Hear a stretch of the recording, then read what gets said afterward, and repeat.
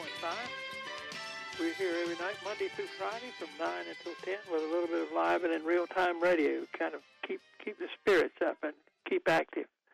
And we try to bring you shows that are entertaining and educational, to tell you things that you need to know. And one of my favorite things to talk about, and that I have been a student of since I was a wee tyke, is the weather. As Mrs. Kearney said to me tonight, everybody talks about the weather, but nobody does anything about it. I think she stole that from Mark Twain or somebody like that. But in any event, when I want to talk about the weather, of course, we have our friend Nick Petro, who is with the National Weather Service, who is the official voice who comes around every once in a while. But one of his predecessors in that job has retired from the National Weather Service and is a meteorologist in private industry now, private business, and his name is Rod. Rod, are you there? I'm here, yes. Okay. Rod Gonski. Rod Gonski. I looked away for a second, and I've gotten to the point in life where I have to write names down. I have a block against names. I think it comes from taking statin medicines or something like that. But as I turned back, I said, Rod, and I said, well, he'll know what his last name is. But Rod, sure. First appeared on I'm glad to be with you, Tom. Well, you first appeared on our program sometime about 1990, which is very early in his life. You and Dr. Walden are the longest-running people we have, and I can remember that because you and I talked about this one night.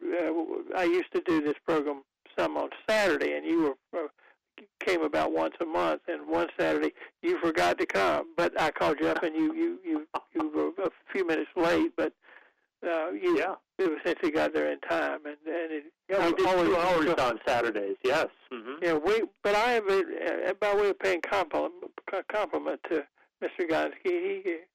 I enjoyed talking with him enough and learned enough about the weather that when he was no longer the official voice in the job of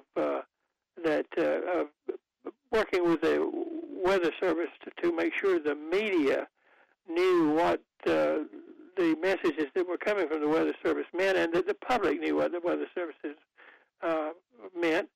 And one of the reasons that job existed is what we're going to start off talking about tonight. Unless I am mistaken, Rod, the Red Springs tornadoes and their aftermath inspired the creation of, I think it's warning preparedness meteorologists is what they call it now. Am I not right about that? That's correct, Tom. It's exactly right. Maxton Red Springs tornado, of course, this is the week that occurred back in 1984, March 28th of 1984.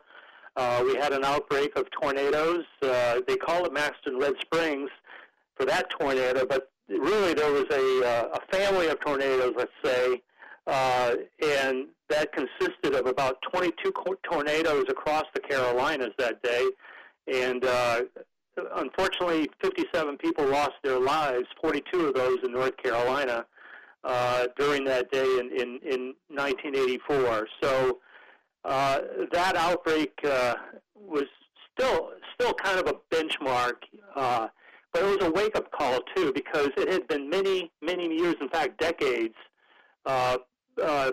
since an outbreak of that magnitude occurred in the Carolinas. In fact, when I first came in the National Weather Service back in the 70s, there was this opinion amongst a certain segment of meteorology that you couldn't get outbreaks in the East because you just didn't see them that much. And, people were somewhat complacent about that in a way, not thinking that we could get an outbreak of tornadoes. But if you look back in the history books, 100 years prior to that, all the way back to 1884, February 19th of 1884, a guy named John Finley did a study on tornadoes that occurred across the southeast, stretching from Alabama all the way up through the Carolinas to Tidewater, Virginia. And this included, it included somewhere around 50 tornadoes, and about 180 people lost their lives.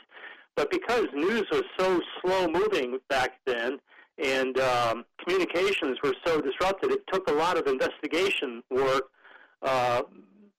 by that individual to actually plot all the damage that occurred on that day. So we know that that these outbreaks will occur once in a while, but they stretch out for many years and sometimes decades, and people kind of forget that that can happen.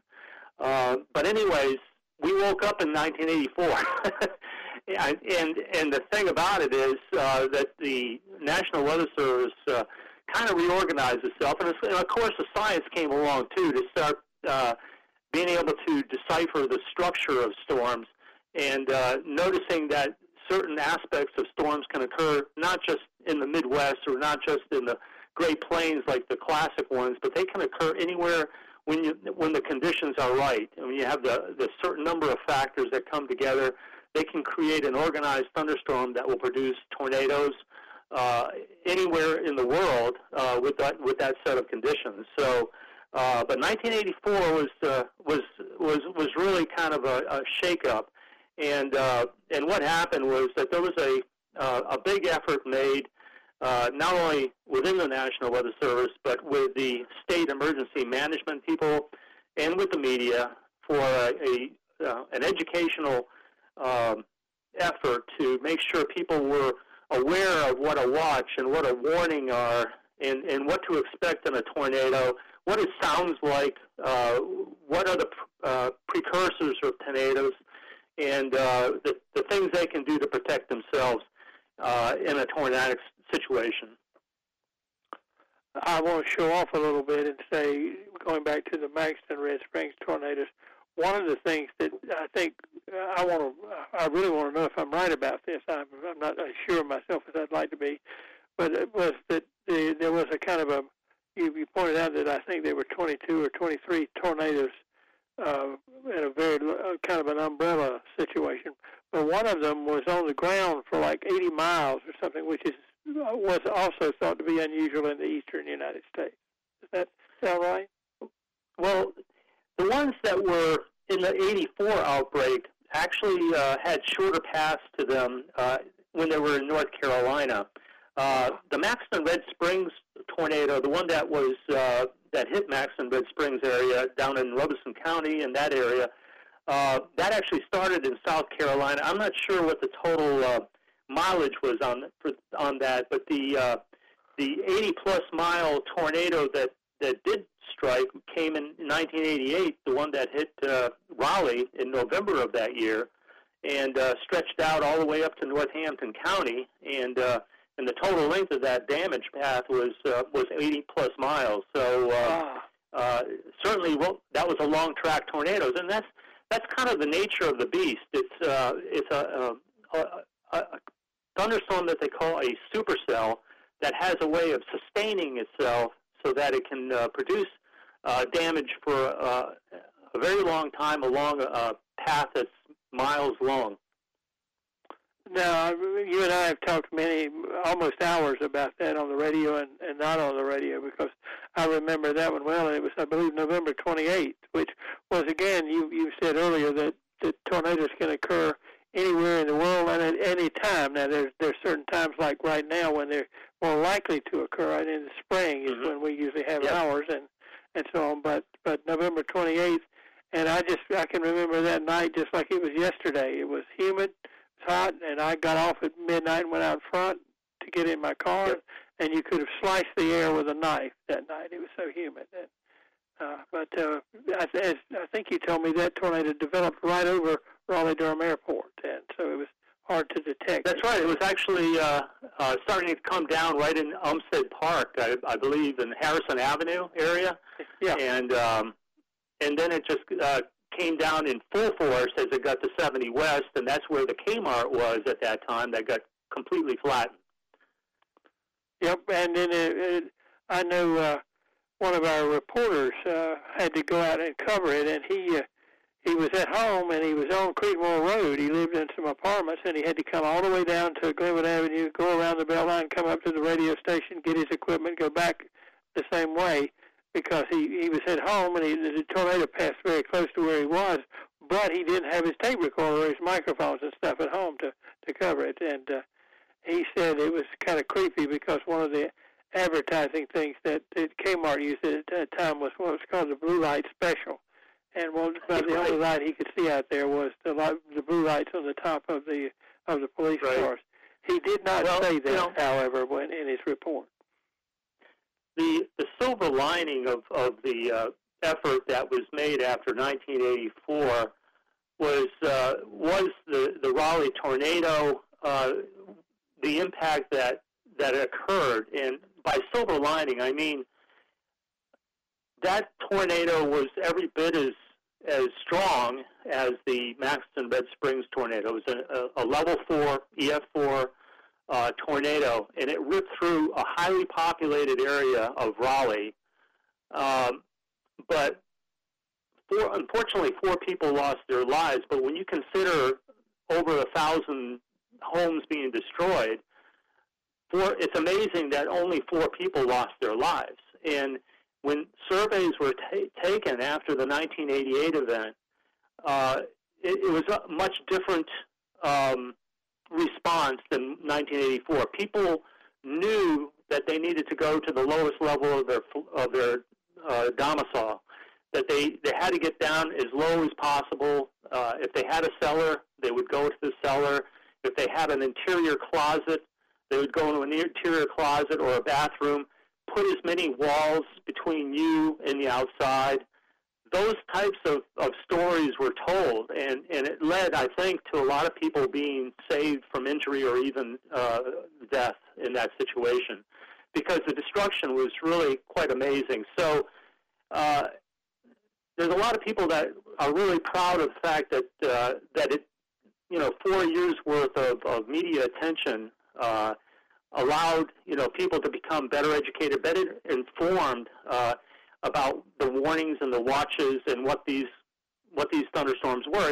And you got to remember too that the technology was a lot different. It was slower to get the information out, and there were no Doppler radars at that time, so we didn't know the structure of the storm that was approaching you. So it was much more primitive in our abilities to be able to get that word to you and for you to take action with any kind of confidence at all. So it was really a special time, and or a different time than it is right now.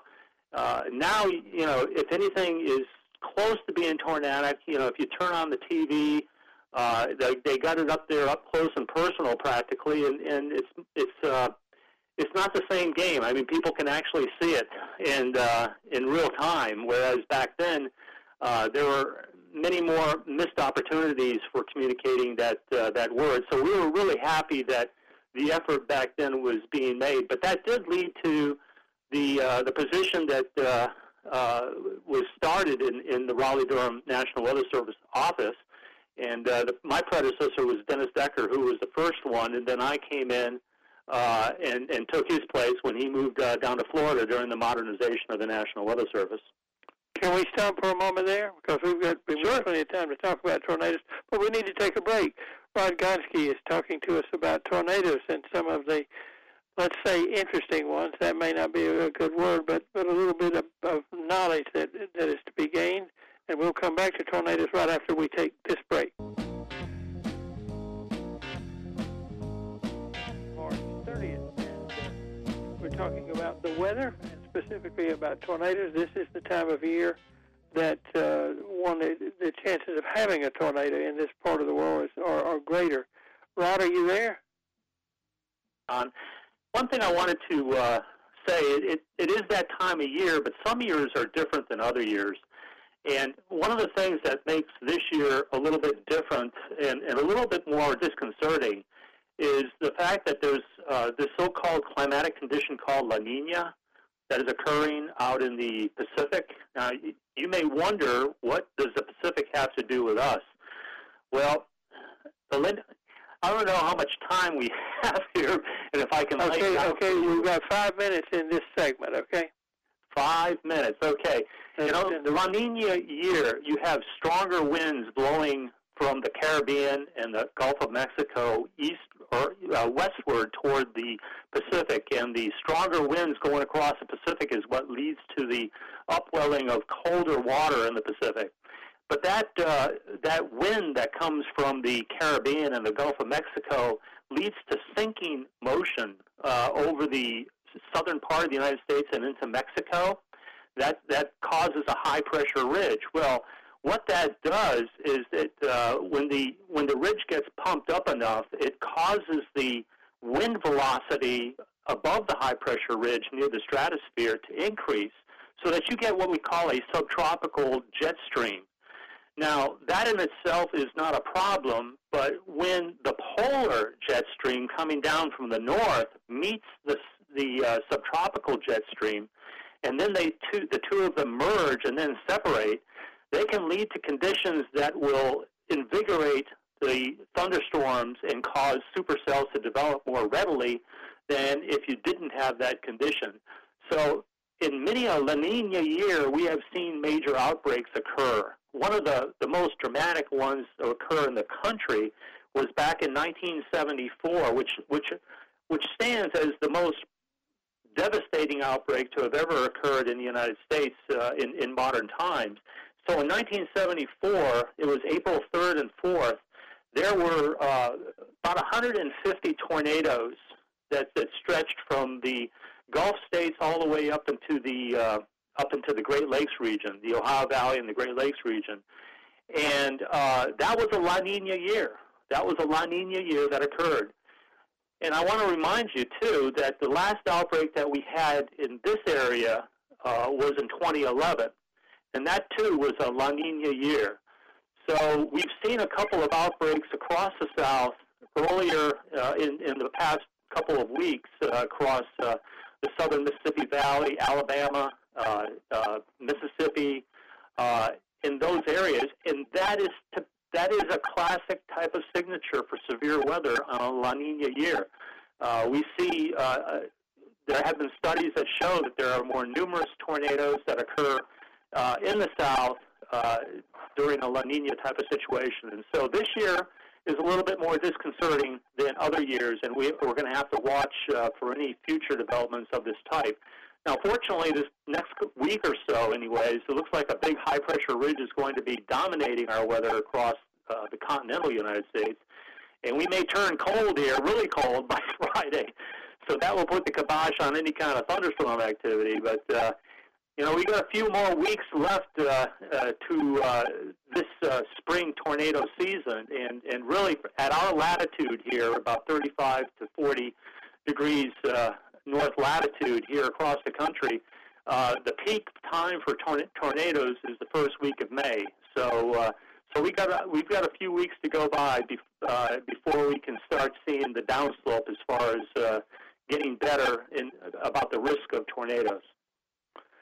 One of the things that I think, if I remember correctly, and you'll correct me if I didn't, but it came out when they did the study of the Red Springs tornadoes and so on, about what a warning meant and what a watch meant and so on, was sometimes the tornado would be described as sounding like a train and coming. And now, about it'll be 2 weeks ago this coming Thursday, there was one of those rounds when we had one of those lines of approaching from the west and the possibility of straight line winds and tornadoes and so on, and the local TV stations all zeroed in, and stayed on the case and so on. One of the persons that had been near what apparently was a tornado said, "Well, I didn't hear anything like a train." So most of the people they got the message, is what I'm saying. But in any event, we need to be thinking about pausing here. Rod, you did good in lacing up a nice package for this segment. Rod Gonski, meteorologist, is our guest tonight, and we're talking about the season of tornadoes and some of the big tornadoes that have struck us here in North Carolina. We're going to pause right now and listen to the news, and then we'll be back. Tuesday night, March 30th, 2021. We made note earlier of a large outbreak of tornadoes in North Carolina, the so-called Red Springs Maxton, I guess it should be Maxton Red Springs tornadoes, in 1984. And I'm trying to think 16, and it's about 45 years ago. Does my math sound good to you, Rod? But in any event, that was one of the big outbreaks. And Was the 1974 run of tornadoes up the Ohio Valley, is that the tornadoes that are usually identified with Xenia, Ohio? Precisely, yes. That's still Okay. the same one. Yep. Yeah. And so on. Well, it's back to you and back to whatever aspect of the tornadoes that you're interested in talking about. You made a point that it was in about 10 years ago exactly that we had a tornado that approached South Raleigh from the south I believe. That was quite an outbreak back in 2011. Across North Carolina, there were somewhere in the order of 30 tornadoes. Now, most of those, a majority of those were what they call EF1s or EF0s. They were small scale and short tracked tornadoes, but there were still 8, I believe, level 2, and then 5 more level 3 tornadoes, mostly in the coastal plains, similar to the outbreak in 1984. And again, it was as we call it, a La Nina type of year, with the situation of the Pacific Ocean in the cooler waters and all the wind systems that help connect to certain parts of the globe. What we call it teleconnections, actually, that will cause conditions that are more apt to produce the type of thunderstorm that will be long-lasting and have a better chance of producing a tornado. In recent years, well, I say recent, actually the last 10 or 15 years, there have been a lot of efforts to find out why tornadoes actually form. I mean, what actually helps form the vortex of a tornado, and where does it form? Does it form near the ground and work its way up, or in the middle of the storm and works its way down? And there are still a lot of debates on that subject. In fact, there may be a combination of ways that tornadoes actually begin to form their spinning rotation. And one of the aspects that's being studied pretty much now, because the data is becoming available, is the role that lightning may have, or the electrification of the thunderstorm may have on the initiation and sustainability of a vortex that will eventually become a tornado on the ground. And there are a lot of theories right now that there's more to a tornado than just hot and cold, colliding. That there actually may be electronic or electrical forces, positive and negative, that lead to a sort of a dynamo type of an effect that maintain the rotation and a violent rotation of a tornado. So there's actually been devices that have been constructed to help detect that pattern of electricity that may occur with a tornado. And I don't get any kind of benefit or any kind of kickback or anything, but one of those devices actually was started within the confines of the company that I'm doing work with right now, but it's sold on Amazon, and it's called the Tornado Alert Device. It's just a simple name, Tornado Alert Device, and you can actually get it on Amazon. And it's it's like a little pocket radio almost, the size of it. And what it does is it's got a built-in algorithm in it that continually scans the area and tries to look for that electrical pattern that is associated with a tornado. So this is not radar. This is not radio beams or anything like that. This is actually just trying to detect the electrical signal that is contained in a tornadic thunderstorm. And I've got one of them, and I know other people that have them, but it's an extra measure that people may want to look into as another means of warning themselves that a thunderstorm may indeed be tornadic. Radars are great now because they're Doppler radars, but a lot of times there's false alarms that occur because of wind systems that look tornadic but actually don't produce a vortex on the ground. The Tornado Alert device that picks up the lightning and the electrical signal has a better running record as far as being able to decipher which tornadic-looking thunderstorms actually have a tornado on the ground. So I just want to make people aware that there are devices that are being developed, and you may hear about those more and more as we go along, and people begin to understand a little bit more about the electrification of these tornadoes than they've ever done before. And of course, we have satellites now that are able to detect the total lightning, not just the cloud-to-ground strikes, but the total lightning that are contained in the thunderstorm systems that we see.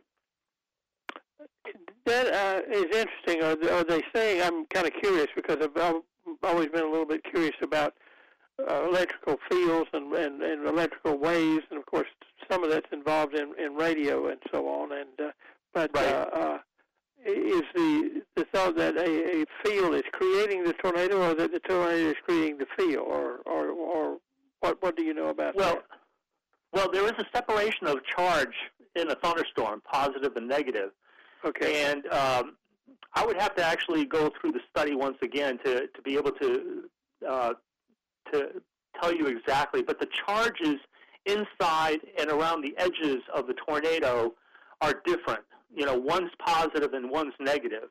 And so when you get opposing charges like that, just like in an electrical motor, where you have AC current, you're going to have sort of a dynamo type of an effect, and that's what they're talking about here. Well, that's exactly the image I had in my mind. Is they sort of the positive and negative, you know, and you or end up by switching back and forth, generate electricity, for instance, or right, and that will put out an electrical, that will send out an electrical type of signal, the pattern of which can be recognized by a device that has that algorithm built into it to look for that wave formation within the electrical field, and be able to say, yeah, that's that one, you know, that has that signal, you know. So that's what it's all about. It's really amazing and interesting to me. I'm ever the historian. I can remember reading an article when I was a kid, maybe in high school, in the Reader's Digest, and some guy in Wichita Falls, Texas, had stood there in his house as the tornado approached, and just as it hit his house, he had a 35-millimeter camera, and he'd taken some pictures, and those were the best pictures they had of tornadoes at that point. And now we've got all the tornado chasers out there, and everybody's got a smartphone and taking pictures as the house falls on them. Do you see what I mean? We've got a million pictures now where we had one then, and radar. Like I said at the beginning, you know, we're in a brand new world compared to what we were in the 1980s. I mean, you know, we were kind of blind back then. It's amazing that we were able to do as good as we did back in the 80s before all this technology. Now you have everybody with their cell phones, and you have 24-hour news cycles, anxious to get any kind of content at all to be able to broadcast, and so it's hard to get away from it. You know, right. Tom, there's something going on in the world all the time, and it's not like it's just started. It's just that it's always been going on, but we never heard about it before, but now we do. Well, I've listened to the guy on there on the TV talking about it, where we can see the raindrops going this way, and then we can see the raindrops coming this way, and that apparently has something to do with that thing that they call a hook, that they think may be a tornado. But of course, what they and you folks are still looking for is the man on the ground who's actually seen the tornado. And right, because not every hook will put a tornado on the ground. So often you get the hook type pattern that you're describing, and the tornado there will be a vortex, but it'll be up in the cloud, or it won't touch the ground. And so that leads to a lot of false alarms, which we don't really want to have. You know, people being false alarmed with a lot of tornado warnings and not have anything occur. That's like crying wolf. You know, it's just exactly. You know, that's a bad situation. So, although hook echoes have long been known to be associated with tornadic storms, it's only a few of those hook echoes that actually produce destructive tornadoes on the ground. I guess we can only tell as much as we can tell about them since we've had Doppler radar, which detects a lot more than traditional radar did in terms of motion of particles. Sure. I mean, the conventional radar that I started in the National Weather Service was simply what we call reflectivity. You bounce the radio beam off the raindrops or off the hail particles in the storm. They flash back to you, but you have no way of knowing in which direction they're moving, except with the entire system moving. But you could not see motions within the storm. All you saw was a big blob on your scope.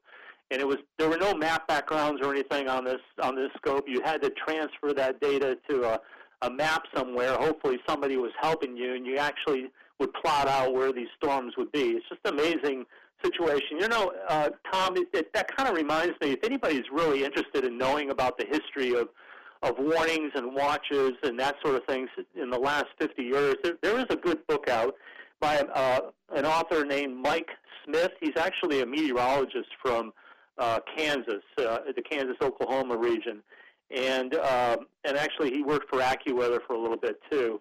But he wrote a book simply called Warnings, and it documents really well from about the late 50s on how these warnings and watches have evolved and how they've come together with events during those decades and the technology as it improved. So it's a good read, and it's simply called Warnings: The True Story of How Science Tamed Weather.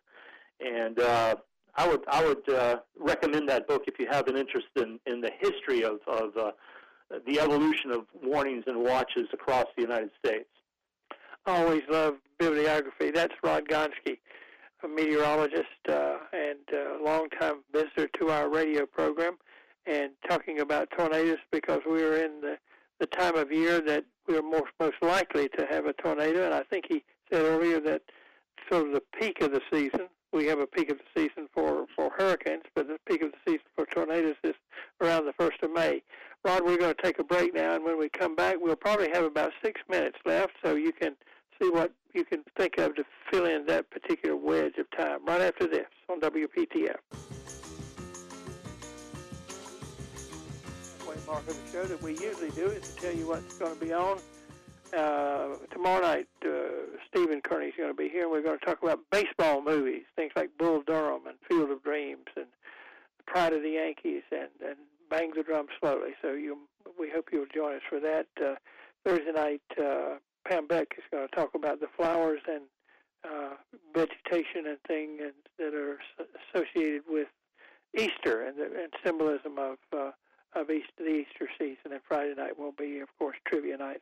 Rod Gonski is our guest tonight. He's a meteorologist, and we are in the midst of what is typically the period when we're most likely, although you could have a tornado anytime, tornado appearance, and the anniversary of the Red Springs tornadoes and so on. So Rod has been informing us about that tonight.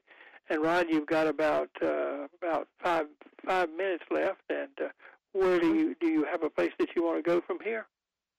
Well, I wanted to emphasize again that, in a lot of part of our program has been in, the evolution of the warnings and watches and, instructing people on what to do in a tornadic situation.